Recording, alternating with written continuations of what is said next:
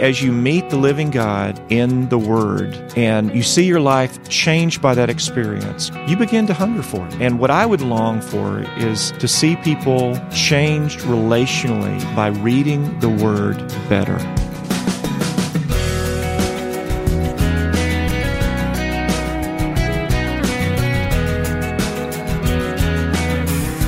That is the voice of today's guest, Dr. George Guthrie, and I'm Wayne Shepherd. Welcome to First Person. Today I'd like you to meet a biblical scholar who is as down-to-earth as they come. Dr. George Guthrie serves as the Benjamin W. Perry Professor of Bible at Union University in Jackson, Tennessee. As a student of the New Testament and Koine Greek, he's the author of numerous articles and books, including his latest, Read the Bible for Life. I'll introduce you to Dr. Guthrie in just a moment. This program, First Person, is a weekly visit with a person who tells their story of faith in Christ, as well as an explanation of what God has called them to do in service for Him. You can learn more about us on our website, firstpersoninterview.com. As a matter of fact, we've taken the step of archiving all of the interviews, and you can listen to each one online or as a podcast through various means, including iTunes. For more information or just to listen, log on to firstpersoninterview.com. Well, Dr. George Guthrie is concerned that believers in Christ don't really have a deep enough knowledge of God's Word, and that it only takes a few minutes each day to immerse ourselves in the Bible, improving our biblical literacy and increasing our faith and joy at the same time. I'll let George explain more about his goal for all of us, but as we began to talk recently, I started by asking him about his own life and what shaped him. Well, I'm originally from Dyersburg, Tennessee. I grew up in the South, and when my parents were very young and working in education, they were both involved in a high school there in Dyersburg, Tennessee. They actually had a difficult time having children. There were 3 children who miscarried prior to me coming on the scene, and they really the doctors doubted that my mom was going to be able to carry a child to term. So I was born 10 weeks early and had one lung working. The doctors actually told my grandmother not to get her hopes up because there was like a 10% chance of me living. Oh boy, that's a tough start. Right. And my mom went out on the porch one night and just cried out to God and said, Lord, if you will let him live, then you can have him. So it's kind of a like Samuel, Hannah. kind of a Samuel moment there. And the Lord let me live. I was put in an incubator for 30 days and pulled through. I weighed 3.5 pounds when I was born. And after about 8 months, I caught up to where my younger brother was when he was born, in terms of size. But my earliest memories were of the Lord. And I have very distinct memories of a big red Bible story book that my parents used to teach me the stories of the Bible. And really, those are some of my earliest memories spiritually. You must be very grateful to them. Oh, very, very much. My parents are wonderful, down-to-earth people. Dad walked us to church every Sunday morning, and so I'm thankful for the heritage that I have there. Yeah. You're too modest to say it, but I wonder if that incubator has something to do with the brain that developed in you eventually, because you're quite the scholar these days and recognized as such. So. Well, I thought you were going to say it fried my brain or something like that. It had the opposite effect, I think. Well, I'm thankful. The Lord has given me an opportunity at Union to write half the time. I have a chair of New Testament biblical studies, and so what I do is I teach a couple of courses a semester, and then I use the other half of my time to write. And most of my work has been done on commentaries and things to help pastors study the Scripture effectively, but that's kind of transitioned at the moment. We're doing a project to help lay people learn how to read the Bible more effectively. Yeah, I want to talk to you about that. But let me take you back to growing up, because with your earliest memories being grounded the way they were in Scripture and your family's faith, when did it become yours? Yeah. About 2 weeks before I turned 7 years of age, things really kind of came to culmination in terms of the spiritual questions that I was asking. I was very interested in spiritual things from a very early age, and I can distinctly remember my dad calling our pastor at that time, who was a lifelong friend until he died. And he came over and sat down and walked through the gospel with me, and I was called to Christ at that point, made a decision, had a very undeveloped theology, Of course, but understood yeah. the basics of the gospel and was baptized. And then as I got older, especially as I was moving into the high school years, I struggled like a lot of high school students do, but there was always this real deep interest spiritually and kind of a heart to know God. And as I got toward the end of high school, came to a deeper level of commitment, committed my life to ministry when I was a freshman at Union University. And have by God's grace grown through the years, and like everybody else, had a lot of struggles. But God has just been so gracious to me. He's given me a phenomenal wife who loves Him and puts up with me, and two great kids. My son has a nonprofit called $1 for a Drink, where he raises money for freshwater wells in Africa. So we have a very blessed life. The Christian life's not easy for anybody, but it's a blessed life. You haven't been protected in some special way. Right. You're human. Yeah, that's right. I mean, one of the things I love about the Scripture, and I've talked about this before on Mike Card's show, is the Scripture is very, very honest about life. It doesn't, the sugarcoating is kind of our American brand of Christianity, but the Bible is raw and honest and calls us into this deep, honest, authentic relationship with God that walks in the midst of all those challenges in life, doesn't deny them. Mm-hmm. All right, now let me go back to teaching college-age people, and because you were there yourself, and you talked about how your faith deepened at about that time. Right. So do you love it when the light bulb goes off, or does it go off in young people's minds? Believe it or not, it really does. I am blessed to be in a phenomenal university. Union University is one of the top Christian universities in the nation. It's grown tremendously over the past 15 years. In Jackson, Tennessee. Mm-hmm. You can go to www.uu.edu.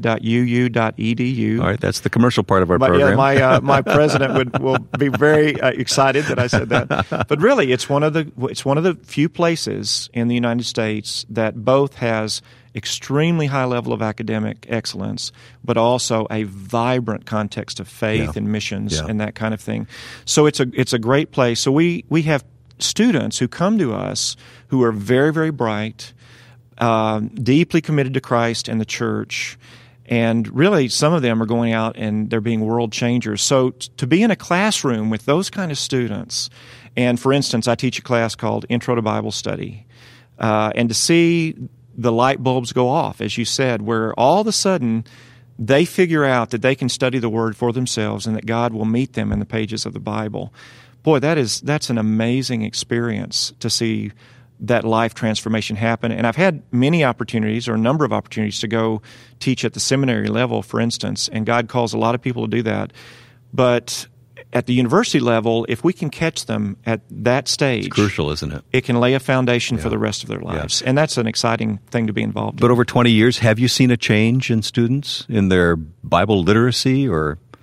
We have noticed, Wayne, that over the years there is an increasing biblical illiteracy on the part of our students. Now, remember that we get some of the very, very best students in the country.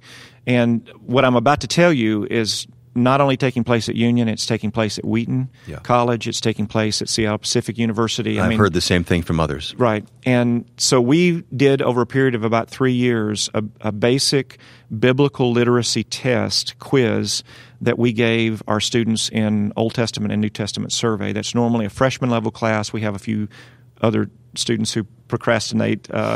But this quiz is 18 questions.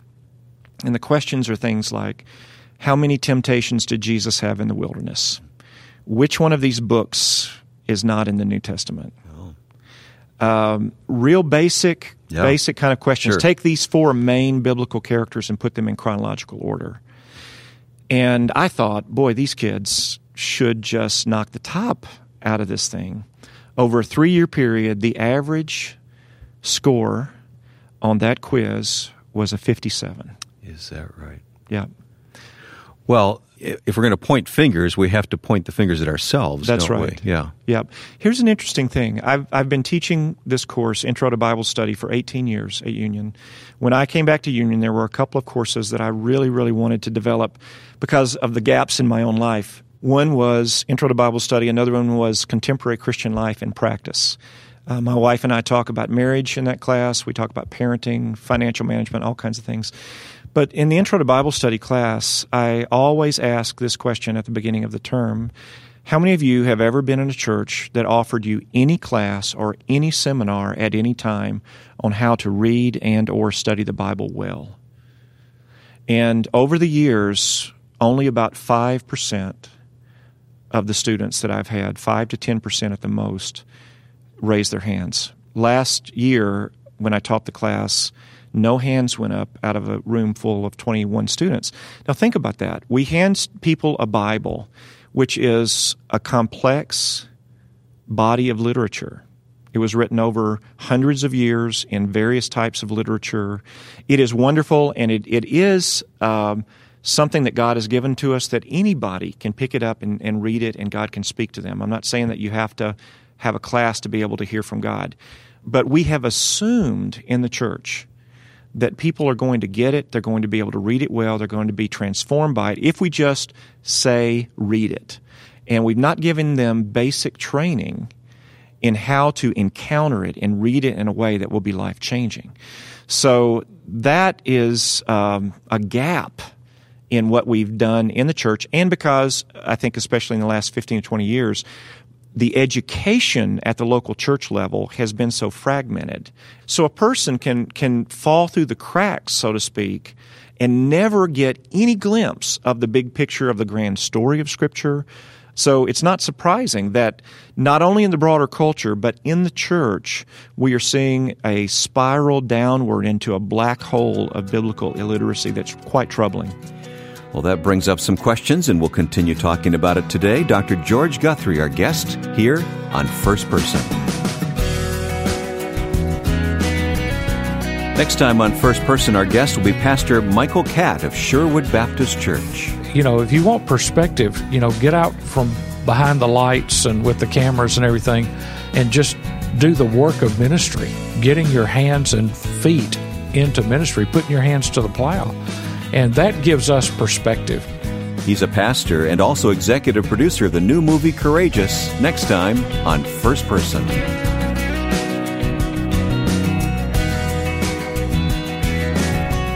So we've talked about this gap, and it's not just a gap in young people, it's a gap in all of us, isn't it? Knowing what's actually in the Bible and learning how to apply what's in the Bible. It really is. I mentioned the quiz earlier.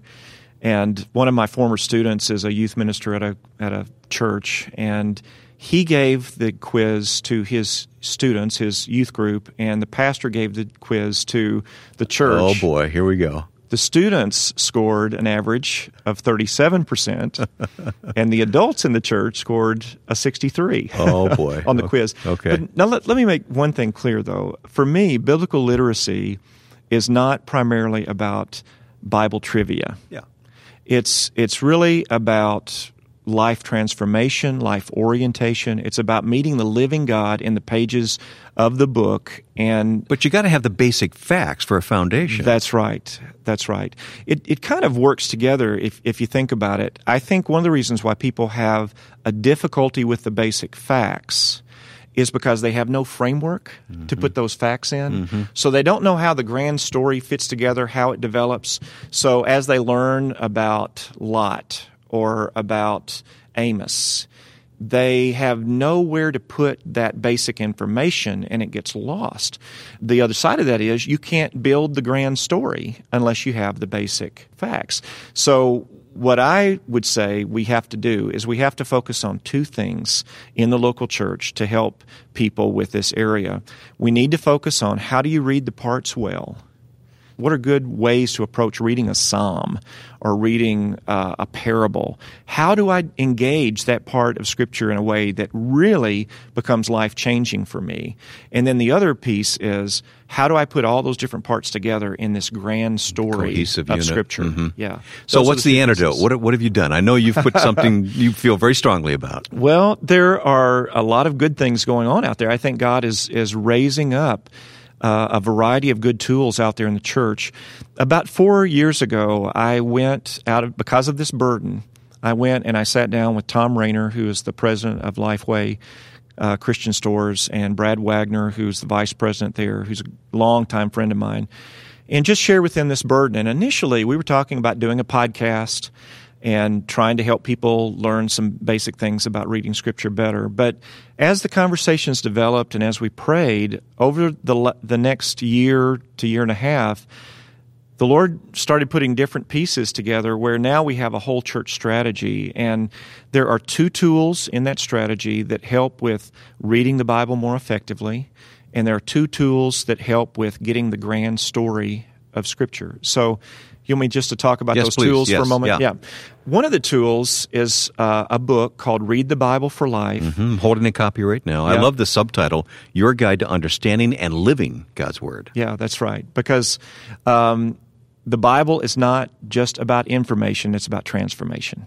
And it's about relationship. So that book, what I did in that book addresses the side where we're talking about how to read well. What I did is I went around and I interviewed friends of mine who are scholars or who are involved in ministry, who love the Bible, and I sat down with them and talked to them about a specific slice of how to read the Bible. So, for instance, in the first 4 chapters, the first section, we talk about how to read the Bible in translation, talk about how to read the Bible in context, those kinds of foundational issues.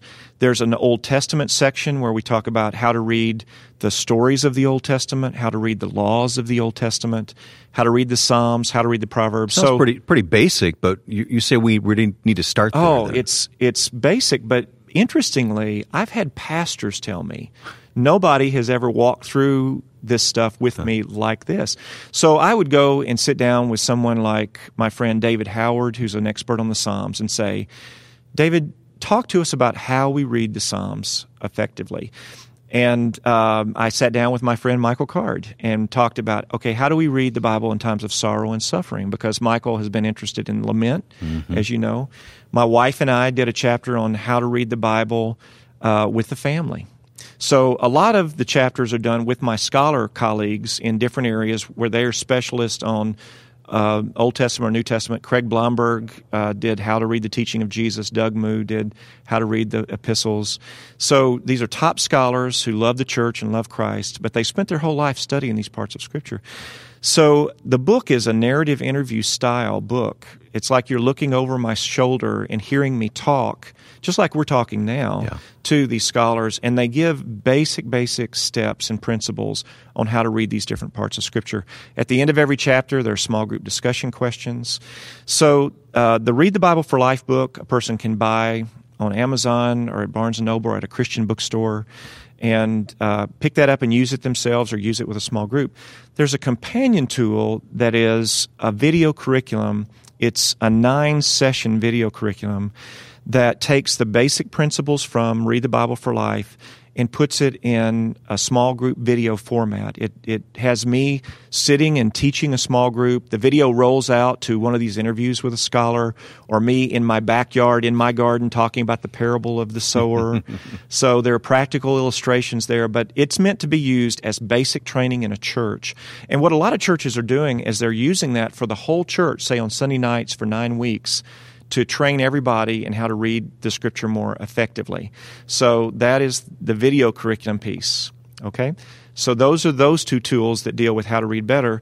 The other 2 tools are coming out this fall. One is a chronological Bible for a person to use day by day in reading through the Scripture in a year. Good. That is HCSB translation, Holman Christian Standard Bible.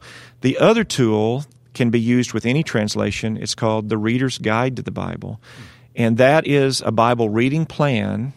But every day, instead of just giving you the plan, every day what I do is I coach the person on how to read the portion for that day. Okay, all right. So there's a paragraph, and it will say, okay, today we're in Act 2, Scene 1 of the story of the Bible, and I'll kind of help the person be oriented to the story.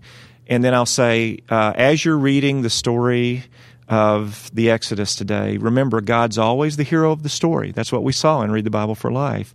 So how is God the hero of the story today in this portion of Scripture? So the Chronological Bible and the Reader's Guide to the Bible focus on helping a church or an individual over a year's time to put those pieces together and see that grand narrative of Scripture and how it all fits together.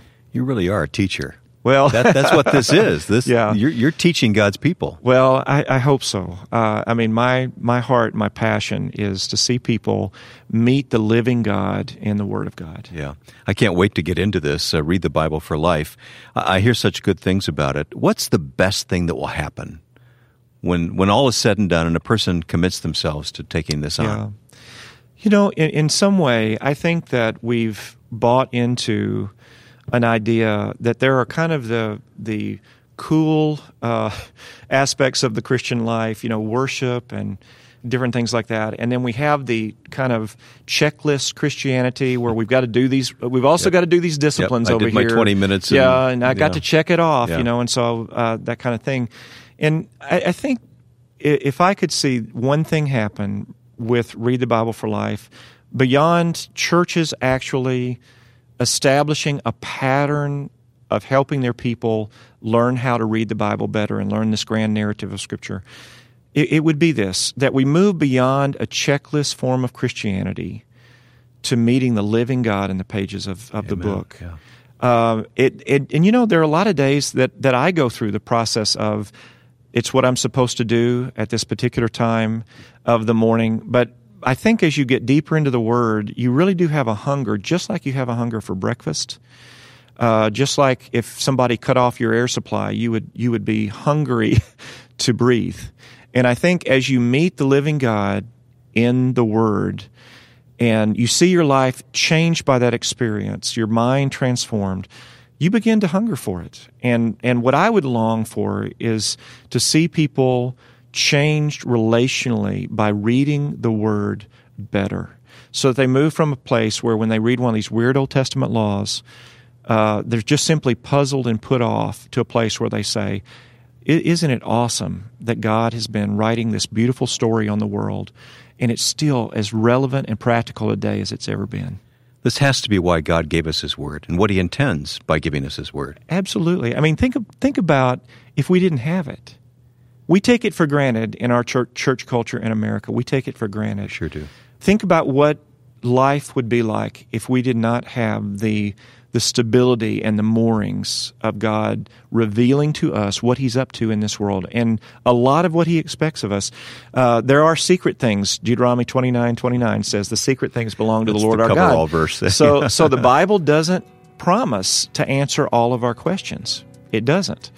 But it answers the questions we need answered from God's perspective. And it has to be interpreted well. It's not easy, but it is certainly worth the commitment of life to immerse ourselves in the Word. What a great friend, Dr. George Guthrie. And if you'd like to learn more about the steps we talked about today to begin increasing your knowledge of God's Word, please visit firstpersoninterview.com. There are links there to Read the Bible for Life, a book and a website that can guide you in a fulfilling and rewarding journey of spending time in God's Word. Our website is there for you to go back and listen to today's interview or any previous guests we've had on this program. It's firstpersoninterview.com. You'll also find a calendar of upcoming guests at firstpersoninterview.com. Speaking of what's to come, our guest next week will be Michael Catt, who is senior pastor of Sherwood Baptist Church in Albany, Georgia, and the executive producer of the new movie, Courageous. Now, with my friend and producer Joe Carlson, I'm Wayne Shepherd. Thanks for listening to First Person.